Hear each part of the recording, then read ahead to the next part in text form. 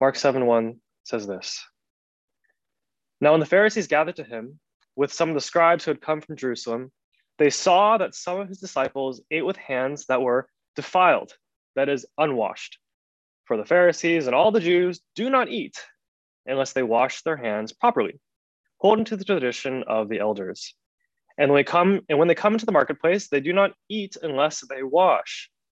And there are many other traditions that they observe, such as the washing of cups and pots and copper vessels and dining couches.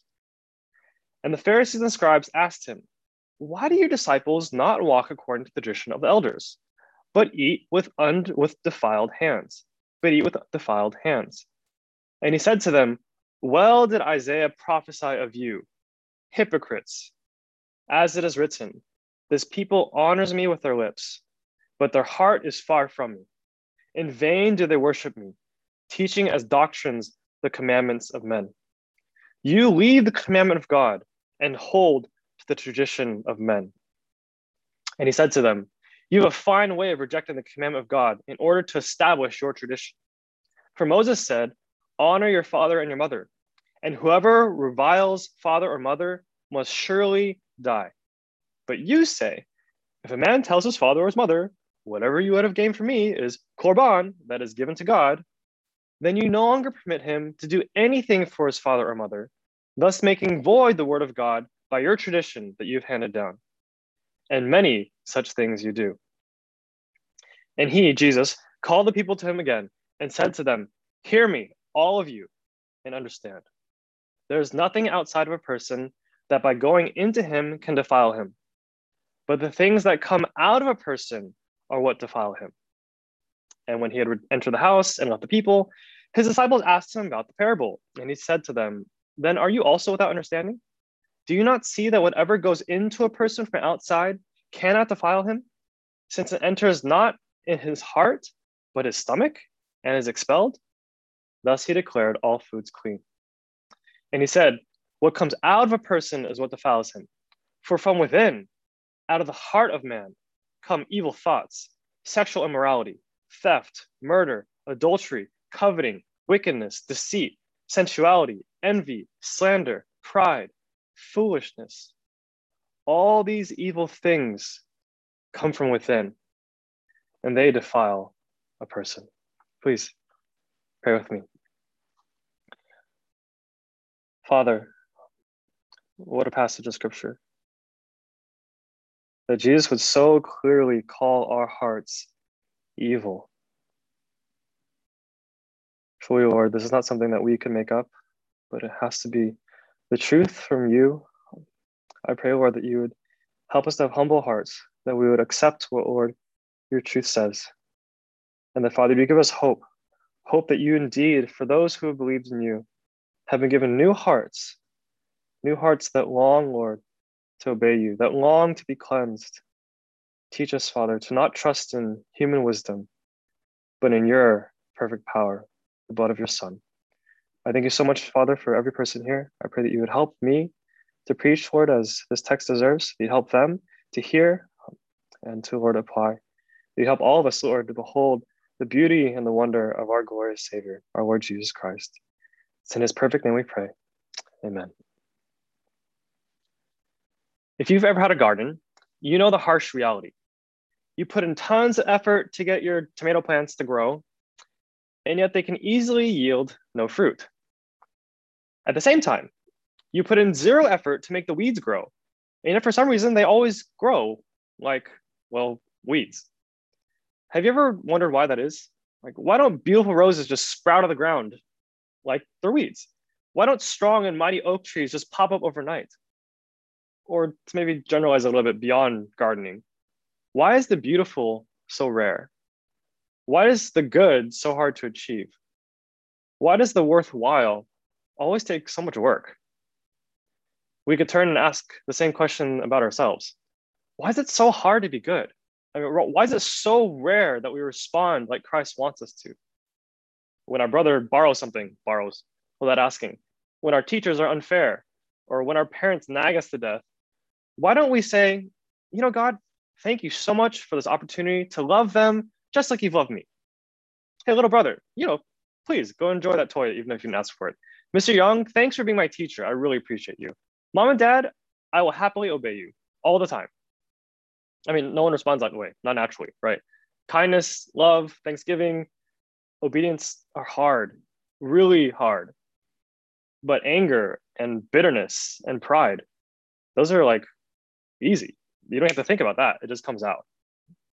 So now we have this tension, right? It's easy to be bad, but most of us don't really want to see ourselves that way, right? I don't want to be seen that way. But on the other hand, it's really hard to be good. So what do? Well, sometimes we just pretend like we're good. For example, instead of being a truly loving person, we just act like a nice person on the outside. We use nice words, we put on a nice smile, we practice nice manners, we say, please, thank you, you're welcome. We open the door for people, right? But inwardly, we can actually be angry and judgmental. Our inside doesn't match our outside.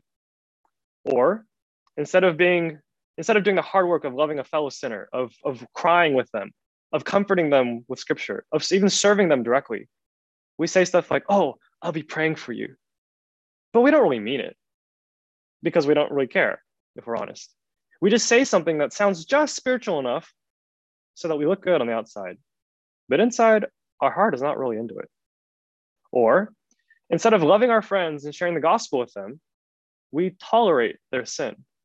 Oh, sure, we might not be as bad as they are. We don't do exactly the same things that they do, but inwardly, we kind of want to, at least a little.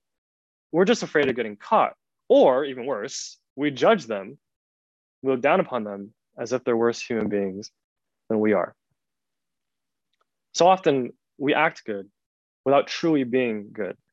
I fight this every single day.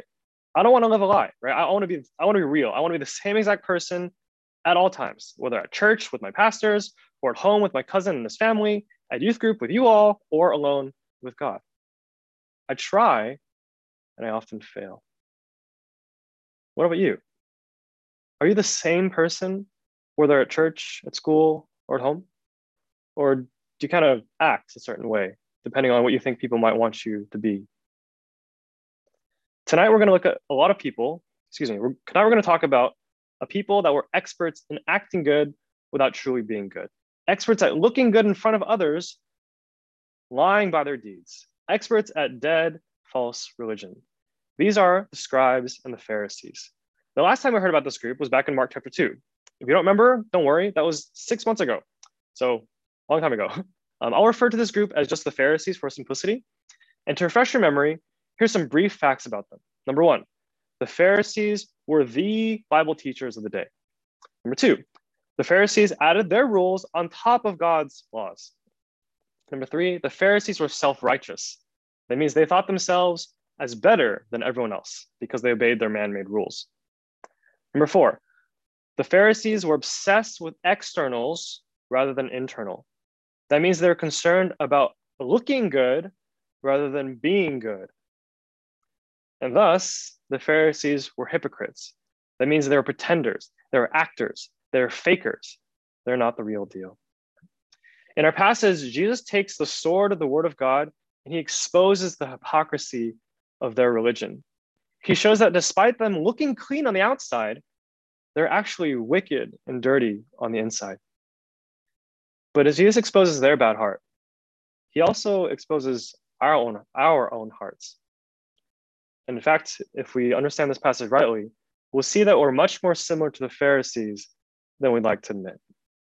The key idea for today is that only Jesus, not dead religion, can address our real problem, our sinful hearts.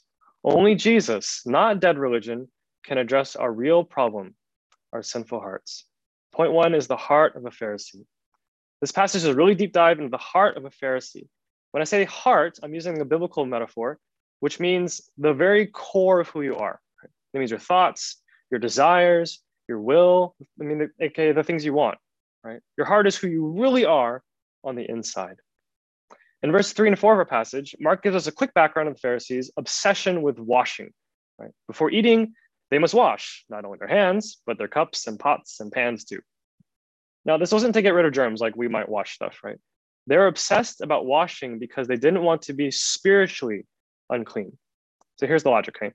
Let's say if I touch something spiritually dirty, say a jar that a non-Jew touched. The Jews didn't like the non-Jews. If I touch the jar that a non-Jew touched, then my hands are spiritually dirty, right? If then I touch my food with those spiritually dirty hands, then the food becomes spiritually dirty. If then I eat that food and it goes in my body, then my whole body is spiritually dirty. So to prevent that, I have to take a spiritual bath. And that means just using normal water. Sometimes it uses a handful of water. Sometimes it required a whole bath. These cleansing rituals reveal a couple of things about the Pharisees. First, they reveal that the Pharisees thought defilement or uncleanliness, spiritual uncleanness, came from outside of themselves. They thought that spiritual uncleanness came from outside of themselves. Secondly, it reveals that the Pharisees thought they were inherently clean, aka already clean. To put it another way, more simply, they thought the problem was not themselves, but outside of themselves. Not inside themselves, but outside of themselves. I mean, try to understand where the Pharisees are coming from. Right? Let's say your siblings are like human tornadoes, right? And they make a mess wherever they go. And so, like after you clean up your room, you're like, oh my gosh, I don't want my siblings coming in after soccer practice because they're just gonna mess it all up, gonna touch all these things and get mud everywhere, right? So it makes sense. I keep the uncleanness outside of the cleanness, right? But the question is the human soul really a clean room to start with? Right? Look at verse 2. Jesus and his disciples were not washing their hands before eating. And the Pharisees assumed that meant Jesus and his disciples were unclean. In verse 5, they ask a question. Why do your disciples eat with defiled hands? Now, it's technically a question, but it's not really a question. The Pharisees were implying that Jesus' followers, and therefore Jesus, were spiritually dirty, sinners for not washing their hands. And that invites Jesus to answer. Point 2, the hypocrisy of dead religion. And Jesus said to them, well did Isaiah prophesy of you, hypocrites, as it is written, this people honors me with their lips, but their heart is far from me. In vain do they worship me, teaching as doctrines the commandments of men. This is a quote from the book of Isaiah, and it's a scalding rebuke of a previous generation of Jews. God says of these people, they used all the right words. They had all the right prayer requests. They did all the right things, but they did not love God. They sang the right songs. They offered the same sacrifices. They memorized the right verses, but they did not love God. They invented all kinds of rules out of reverence for the law. They held to an even stricter standard than the Bible, and yet they did not love God. They said they're close to God, but they're actually far from him. They worship God with their lips. They said the right songs, the right song lyrics, but it was worthless because they did not love God. Jesus says to the Pharisees, you're just like these Jews. You're hypocrites. And when we hear that, we should really be shocked, right? Now, understand, these are the Pharisees and scribes from Jerusalem. Jerusalem is the religious center of Judaism.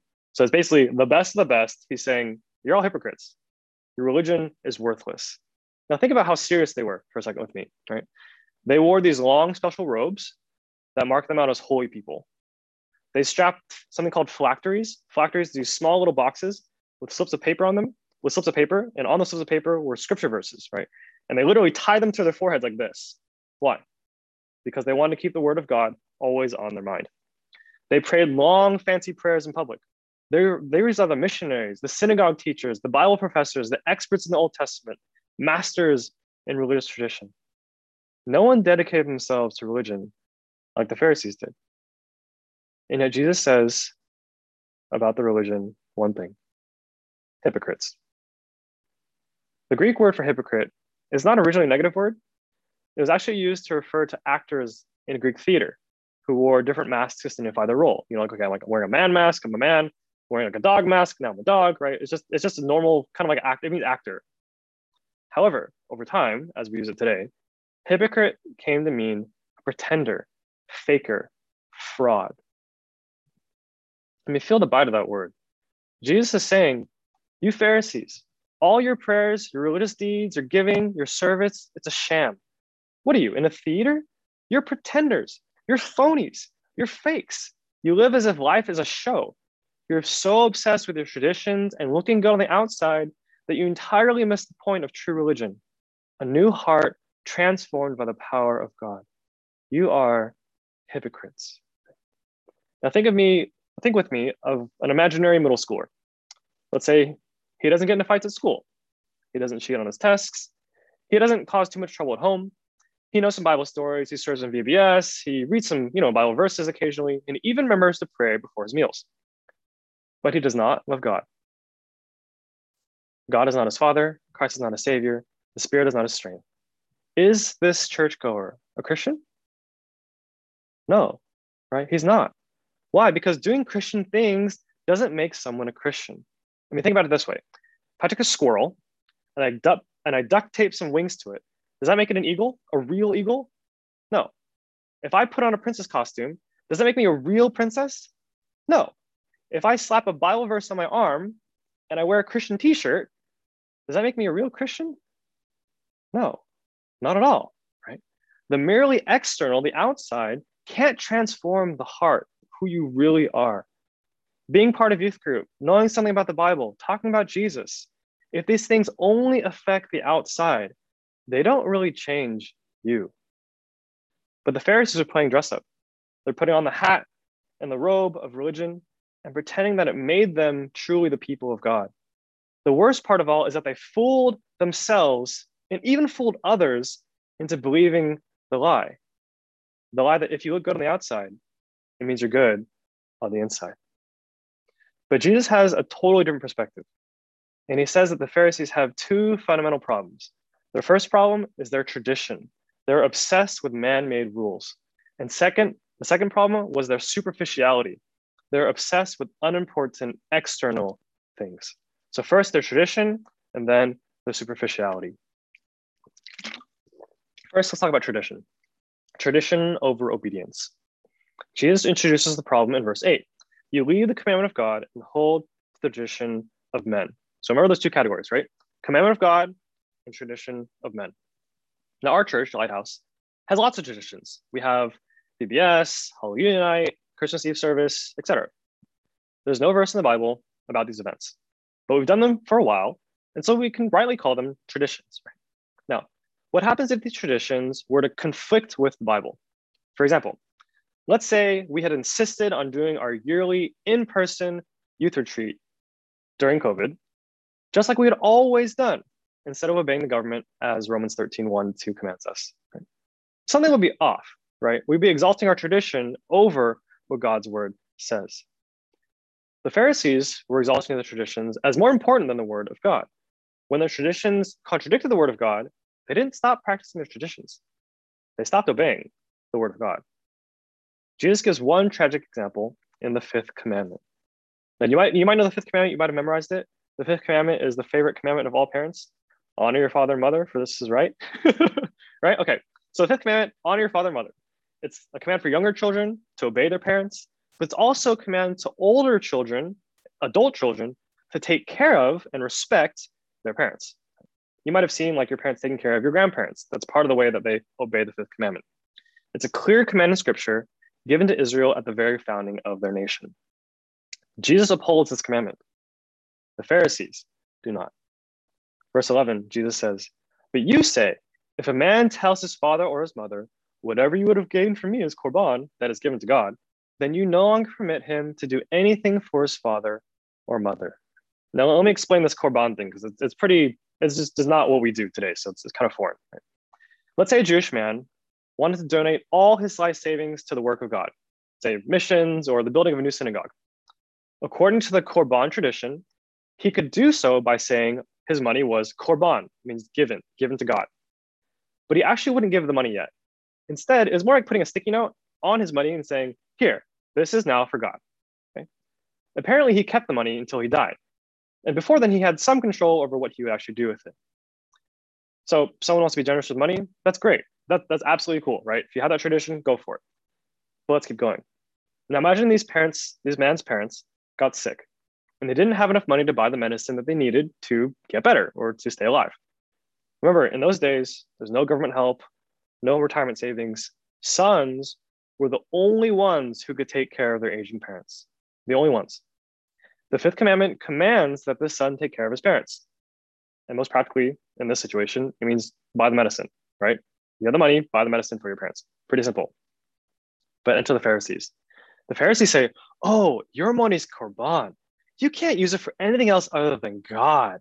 And that means you cannot take care of your parents. Sorry. Now, think with me. That's wicked. That means the parents would suffer and maybe even die because of the Pharisees' tradition. They were using this tradition to rob older parents of the care they needed, all in the name of being spiritual and giving money to God. How would you like it if your dad said, oh, I'm sorry, honey, we can't buy you any more food because I promised to give all my money to the church when I die? You'd be mad, right? And really hungry. Jesus' anger makes sense now, doesn't it? The Pharisees are play acting at religion and teaching others to do the same, all the while robbing the elderly of the care that God demands they receive. Jesus condemns them in verse 13. He says, thus making void, that means empty, the word of God by your tradition that you have handed down.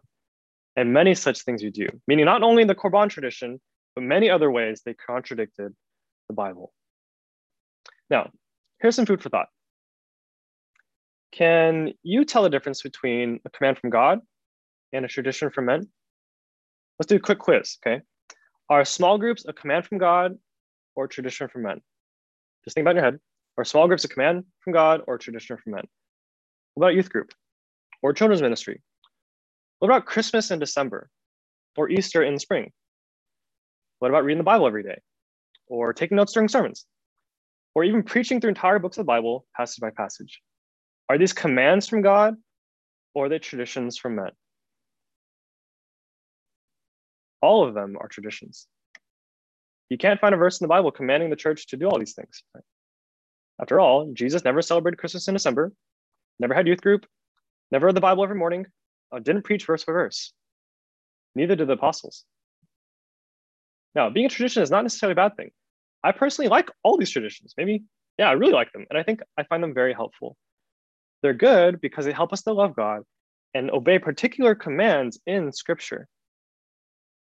But I think we're in the danger of loving our traditions more than we actually love obeying God, especially if we practice those traditions without thinking about why we actually do them. Right? I mean, have you ever thought about it? Why do I go to church and go to youth group and read the Bible and pray and give and serve? And why do I do those things? Is it because just what good Christians kids do? Or is it just because your family's always done that? Or is it just because you don't know what else you do during those times? If so, you're in danger of thinking and acting like a Pharisee, holding fast to man-made traditions without thinking about how it actually relates to loving God. Just like them, we can go through the motions of worship and religion without even worshiping God. It's busyness without Christ. That's less than biblical Christianity. Christ has more for us than just doing things for him without really loving or worshiping him. But how are we going to get back from really that empty religion to our first love, a love for Christ? By our second point, Jesus shows us by bringing us from tradition to the heart of the matter. Superficiality over the heart. Right? Now, superficiality is a really, really big word. I couldn't think of another word, so I'm sorry. Superficiality means to be obsessed with the outside while ignoring the inside, which is really kind of ridiculous. I mean, who would ever want to eat a scoop of mud dipped in chocolate? No one, right? It matters what's inside just as well as what is outside. Jesus says in verse 15, there's nothing outside a person that by going into him can defile him, but the things that come out of a person are what defile him. Jump down to verse 18 with me. And he said to them, this is his disciples now. He said to them, then are you also without understanding? Do you not see that whatever goes into a person from outside cannot defile him, since it enters not his heart, but his stomach, and is expelled? Thus he declared all foods clean. Remember, the Pharisees were obsessed with being spiritually clean, washing their hands, washing their cups and pots and pans. Here, Jesus completely blows them out of the water. He says, eating with unwashed hands doesn't make you unclean. Your food goes in your mouth, then into your belly, and then into the toilet. It doesn't touch your heart at all. It can't make you spiritually dirty because it does not affect your heart. In other words, It's not what's outside that changes you. It's inside what defines you. Look at verse 20 with me. And he said, what comes out of a person is what defiles him. For from within, out of the heart of man, come evil thoughts, sexual immorality, theft, murder, adultery, coveting, wickedness, deceit, sensuality, envy, slander, pride, foolishness. All these evil things come from within, and they defile a person. Or you Pharisees, it's not your hands or your pots and pans that makes you dirty. It's you. Bad influences, bad environment, bad teaching, bad parents, bad genes, they are bad, but they're not fundamentally what makes someone a bad person. Jesus says that what comes out of a person's heart defiles him. And what comes out of a heart? Evil thoughts, lust, theft, murder, jealousy, lies, selfishness, gossip, arrogance, folly, and more. He turns the Pharisees' assumptions on their head and says, you're not defiled because you ate some dirty food. You're defiled because of who you are. If the Pharisees really understood the law, they would not have obsessed about ritual washings. Instead, they would have said, I'm unclean because of what's inside of me. At the core of who I am, of a fountain of death, every day vomiting forth lawlessness and sin. The pollution is inside. Those things don't make me unclean. Everything I touch, I make unclean because I am unclean. Help me, God. Have mercy on me, the sinner. If we really understood the Bible, we wouldn't exalt the external things over the internal. Instead, we think about what makes us truly unclean, our heart. And think about that. That means my biggest problem in the whole wide world is me. Your biggest problem is you. The root cause of your anger with your siblings is not your siblings. The root cause of your lust is not who or what you look at. The root cause of your jealousy is not your lack of whatever that thing you want is. The root cause of your pride is not your skills. The root cause of your laziness is not TV, not video games, not social media, not your phone. The root problem of your sin is you. The root cause of my sin is me. That hurts a bit, doesn't it? But isn't that exactly what this text says? Verse 23. All these evil things come from within, and they defile a person. The sword of the word of God cuts down our pride and makes us silent. It shuts down our blame shifting and points the finger straight at us. We are our own worst enemy. We all ought to say we are the worst of sinners. Our sin comes from our heart, the very core of who we are, and it makes everything dirty. One counselor gives this illustration. Imagine here I have a cup of sewer water. It's not real sewer water, but let's say I have a cup of sewer water, right? No cap. And I ask you, if I shake the cup, what will happen? Well, obviously, Keith, you say, the sewer water will get all over the place. Okay, good. Next question. Why did the sewer water get all over the place? Now, one answer would be because you shook the cup, obviously, right? But perhaps a deeper answer is because the cup was filled with sewer water. There are many things that shake us up. Our siblings annoy us, our parents nag us, our teachers are unfair, our friends are bad influences. Our day doesn't go the way we want. I mean, surely those things are definitely part of the picture. I'm not saying they're not important. But that's not the root cause of our sin. If our heart was filled with righteousness instead of sinfulness, when we're shaken up, sin wouldn't get over the place, right? Instead, kindness would get over the place. Patience, love, compassion, truth. Those are the things that would come forth from our hearts. That's what Jesus poured out from his heart when others sinned against him. Under the worst of circumstances, he shined bright. Now, to sum all of this up and put it really bluntly, no one makes you sin, so stop blaming them. If you sin, take it as undeniable evidence that sin lives in you. We lie because we're liars. We hate because we're murderers. We steal because we're thieves. We're foolish because we're fools. We sin because we're sinners. Now, if you don't believe me, I have just a small challenge for you, and it's not too bad. The challenge is stop sinning, okay? Just stop sinning. Oh, sorry, too hard. Just stop sinning for just a week, right? Starting now until next youth group, just stop sinning. If your heart is really that good, just stop. Just avoid, all the situations people make you sin. It should be pretty easy. But remember, to not sin, it also means that you must obey every one of your parents' commands with joy and thankfulness in your heart. Ephesians 6:1 and 2. That means you should consider your siblings more important than yourself and be willing even to die for them as Christ has died for you. That's Philippians 2, verse 3 to 5. You also should respect your teachers and give them honor as they deserve. Romans 13:7. You must do all things without grumbling or fighting. Philippians 2:14. You must bear all things, believe all things, hope all things. 1 Corinthians 13:7. You must rejoice always, pray without ceasing. That's 1 Thessalonians 5:16 to 17. You should not fear men or their opinion.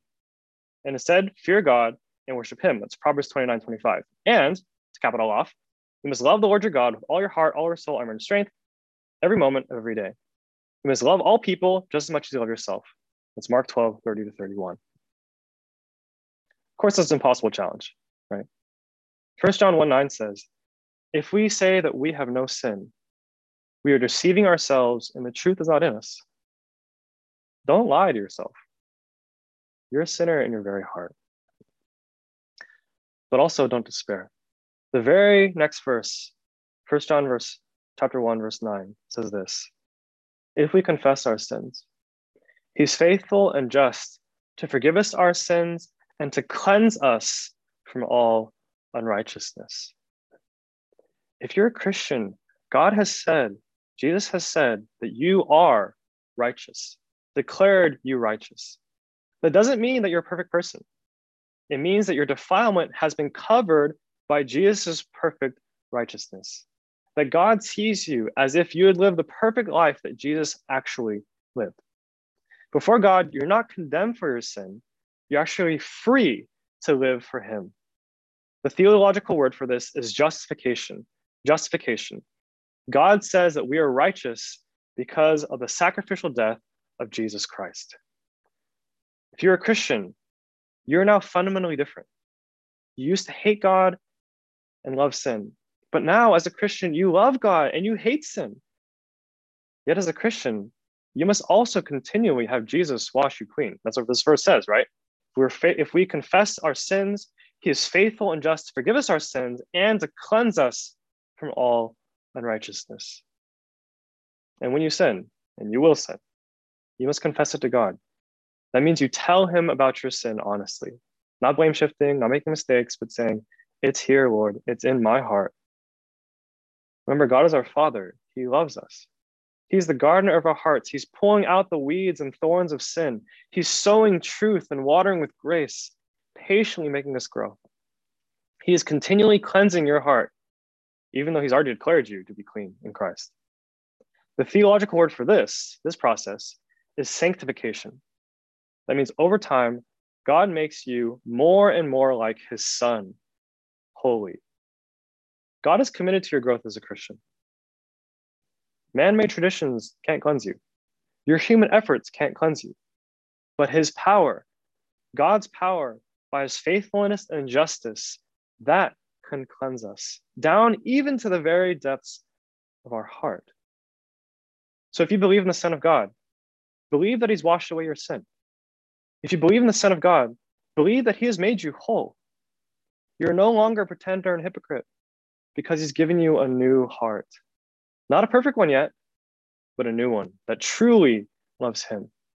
The Spirit of God is making you good on the inside, dealing with the root problem of all your sin, so that you'll be good on the outside too. Don't worry, no one is perfect, not Jesus, except Jesus, until we get to glory. So you're in good company. So, fellow Christians, trust in Christ. Stop trying to cleanse yourself by man-made traditions and superficial self-effort.